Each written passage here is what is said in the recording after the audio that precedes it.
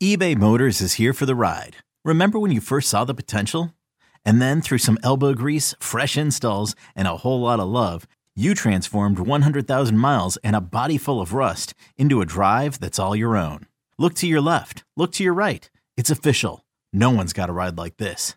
There's nothing else that sounds like, feels like, or looks like the set of wheels in your garage. With over 122 million parts, you can make sure your number one ride or die stays running smoothly. So there's no limit to how far you can take it. Brake kits, turbochargers, engines, exhaust kits, roof racks, LED headlights, bumpers, whatever your baby needs, eBay Motors has it. And with eBay Guaranteed Fit, it's guaranteed to fit your ride the first time, every time, or your money back. Plus at these prices, well, you're burning rubber, not cash. Keep your ride or die alive at ebaymotors.com. Eligible items only. Exclusions apply. Knowing how to speak and understand a new language can be an invaluable tool when traveling, meeting new friends, or just even to master a new skill. But it's not always simple when you're bogged down by textbooks and structured classes. That's why so many people trust Rosetta Stone. Rosetta Stone is the most trusted language learning program, available on desktop or as an app. It truly immerses you in the language you want to learn, like Spanish, French, Italian, Chinese, and more. You won't just be studying English translations. The Rosetta Stone intuitive process helps you pick up a language naturally, first with words, then phrases, then sentences. Don't put off learning that language. There's no better time than right now to get started. For a very limited time, listeners can get Rosetta Stone's lifetime membership for 50% off. Visit rosettastone.com/rs10. That's 50% off unlimited access to 25 language courses for the rest of your life. Redeem your 50% off at rosettastone.com/rs10 today. Hiring for your small business? If you're not looking for professionals on LinkedIn, you're looking in the wrong place. That's like looking for your car keys in a fish tank. LinkedIn helps you hire professionals you can't find anywhere else, even those who aren't actively searching for a new job but might be open to the perfect role. In a given month, over 70% of LinkedIn users don't even visit other leading job sites. So start looking in the right place. With LinkedIn, you can hire professionals like a professional. Post your free job on linkedin.com/recommend today. Hey, Bills Mafia. We know there's only one topic every day. All Bills, all the time. And now Matt Bovee and Sal Capaccio are going really deep, talking Bills all year long, because it's always game day in Buffalo. All right, Josh Allen, a little bit of Josh Allen magic, I guess you'd say, on the Quentin Morris touchdown. That's Josh Allen right there in a nutshell, right? I mean, he's in a muddy pocket. He's scrambling around. There's nowhere to throw to. Quentin Morris said that there's a different play call actually there. I didn't even know he was going to be targeted, but you have to keep yourself alive and available. And Josh just throws a laser into him. Yeah, so we haven't talked about the injury yet either, by the way. We will. Yeah, we should. We should at some point. So, go ahead. Tell everybody what you mean. Okay, so after the game, Josh Allen goes into the x-ray room, and he had pictures taken of his throwing shoulder. Now, the pictures came back positive, which is what Sean said.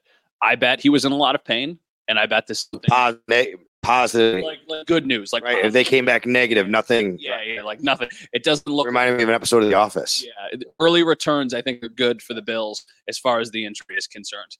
That being said, I would anticipate he's on the injury report this week and probably for several weeks to come. It feels like maybe this is a pain tolerance thing. I'm not a doctor. The reason I bring that up for a couple different reasons. With the Quentin Morris throw, it did not look like he had an injury because that was an absolute seed, and there's 2 or 3 quarterbacks in the entire NFL who can make that throw, and he did it there, which was a huge play.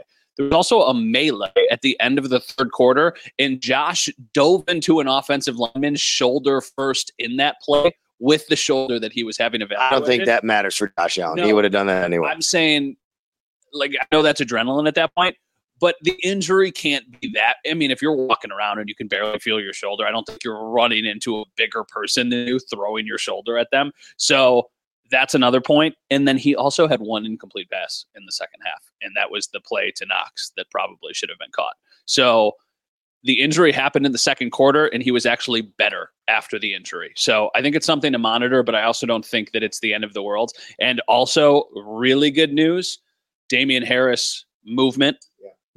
He's at the hospital, but they got good news back from them. He's got full movement in his body. Those scans also came back negative, which is positive for the Bills. So a good sign for Damian Harris.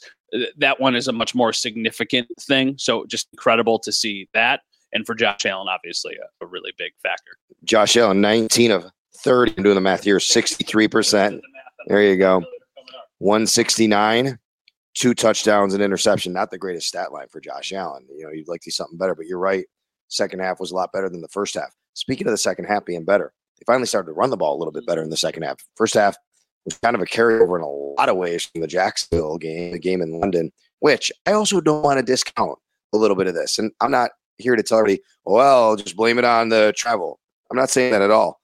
But I think even you and I talked about how midweek we finally started to feel a little right coming back from London, right? Yeah, I feel like I got hit by a bus. I don't know if that was a combination of London or if it's just that I have a 7-month-old child at home that does not That's right, sleep. probably right. So it's probably a balance of that. I don't know. I think that maybe that has a little bit to do with it. I think there's a stat out there someone pointed out to me, and I'm not kidding, that teams that play in London that don't take their bye the following week overwhelmingly either lose or are losing in the fourth quarter and are sluggish. I don't know. I'm just telling again, I don't know if there's any way to quantify it, but I do think it's interesting. My issue with the offense is that Stephon Diggs, after the last game, said he didn't want to use the word lackadaisical, but that's the word that he brought up and then explained how it felt like the Bills were lackadaisical on offense. And it was the exact same thing coming out of the gate today.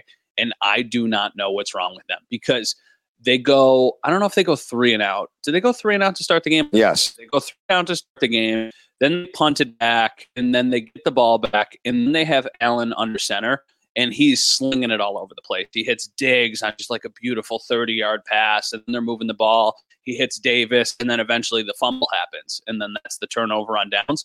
But then after that, they went 6 plays. So 2 more possessions where Allen was playing out of shotgun, and they were just abysmal. And I don't know enough about football strategy to know why you switch that up as much as you do. I would like to have that conversation with somebody. I don't think Dorsey would probably tell me why, but I want to know why it feels like they are so much better under center than they are in shotgun, but yet they still find the balance there. Like, why don't they do more under center? Because it seems like they're much more comfortable there. When I asked him on the Zoom call Monday, he very much alluded to Josh being more comfortable in shotgun, and he wants to have Josh as comfortable as possible. But you'd think Josh would also know that, like, the stats and the success rate is there. Stephon Diggs, 16 targets, 11 in the first half alone.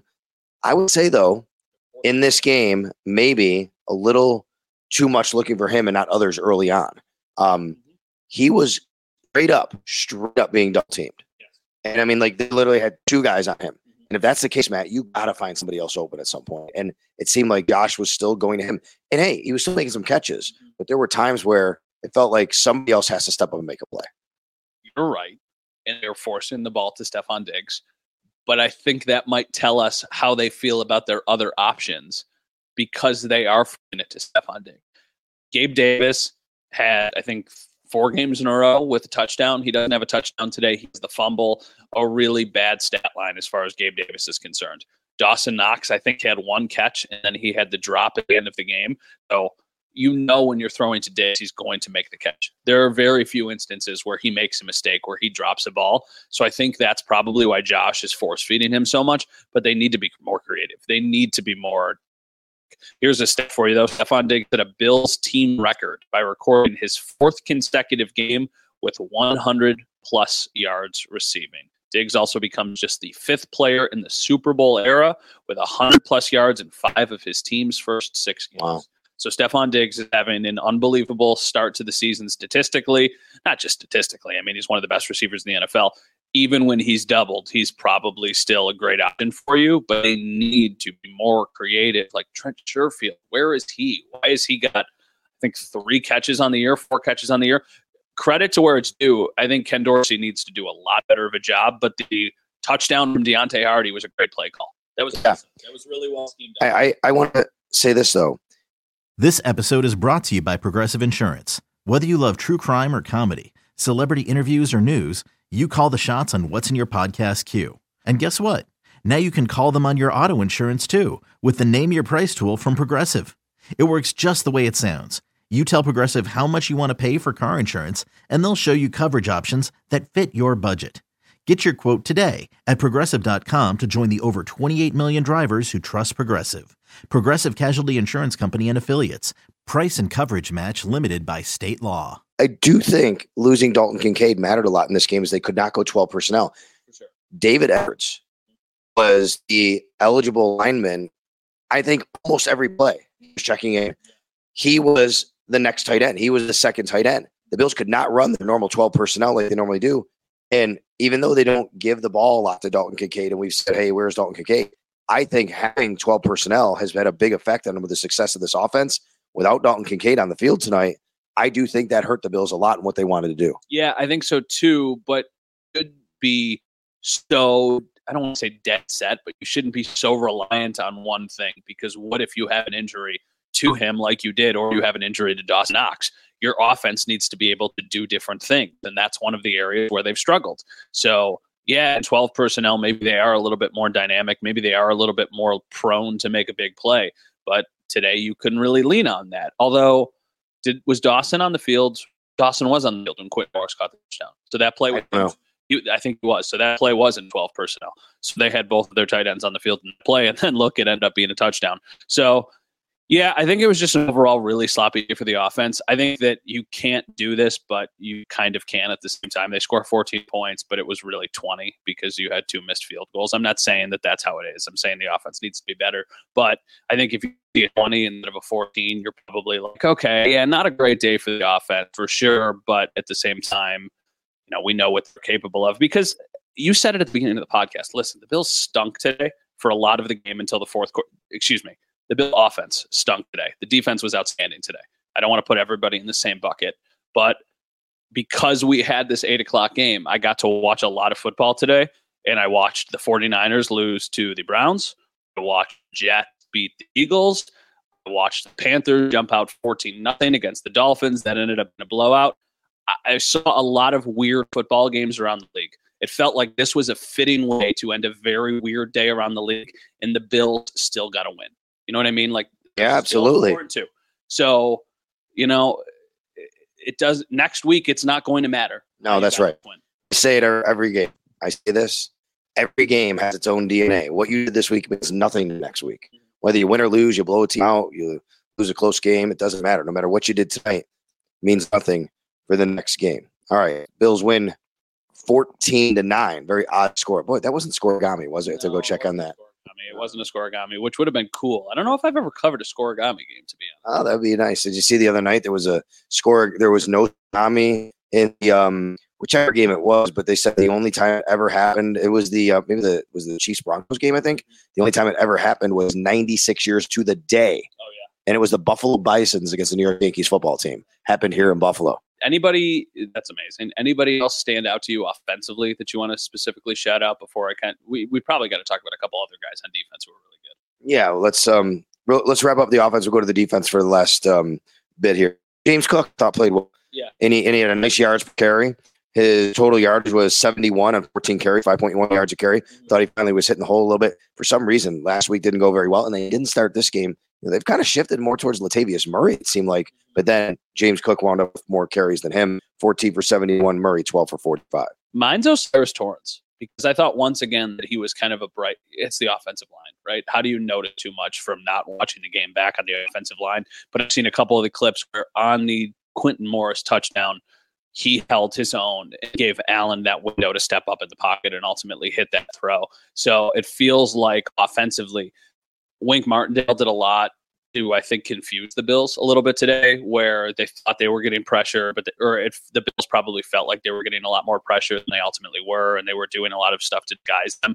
I feel overall Osiris Torrance at this point in his career, he's 6 games in, he certainly does not feel like he's holding it back in any way, shape, or form. He feels like he might be one of the best offensive linemen that they have. So I think that's a really good sign, and I think that that's kind of another thing we'll talk about defensively, because this was also a big game for some of the younger guys. Certainly was, and maybe a little uneven for a few. Okay, picture this. It's Friday afternoon when a thought hits you. I can waste another weekend doing the same old whatever, or I can conquer it. I can hop into my all-new Hyundai Santa Fe and hit the road. Any road. The steeper, the better. Because my all-new Santa Fe is available with H-Track all-wheel drive, so I can hit the trail without a worry in the world. Heck, with 3 rows and best-in-class rear cargo space, I can pack the whole family in with all our gear. We've got available dual wireless charging for our phones, so we'll never lose touch with civilization, and we won't lose touch with the primordial power of Mother Earth. So which is it? Waste the weekend or do something a little more epic? And conquer it in the all-new Hyundai Santa Fe. Visit HyundaiUSA.com or call 562-314-4603 for more details. Hyundai, there's joy in every journey.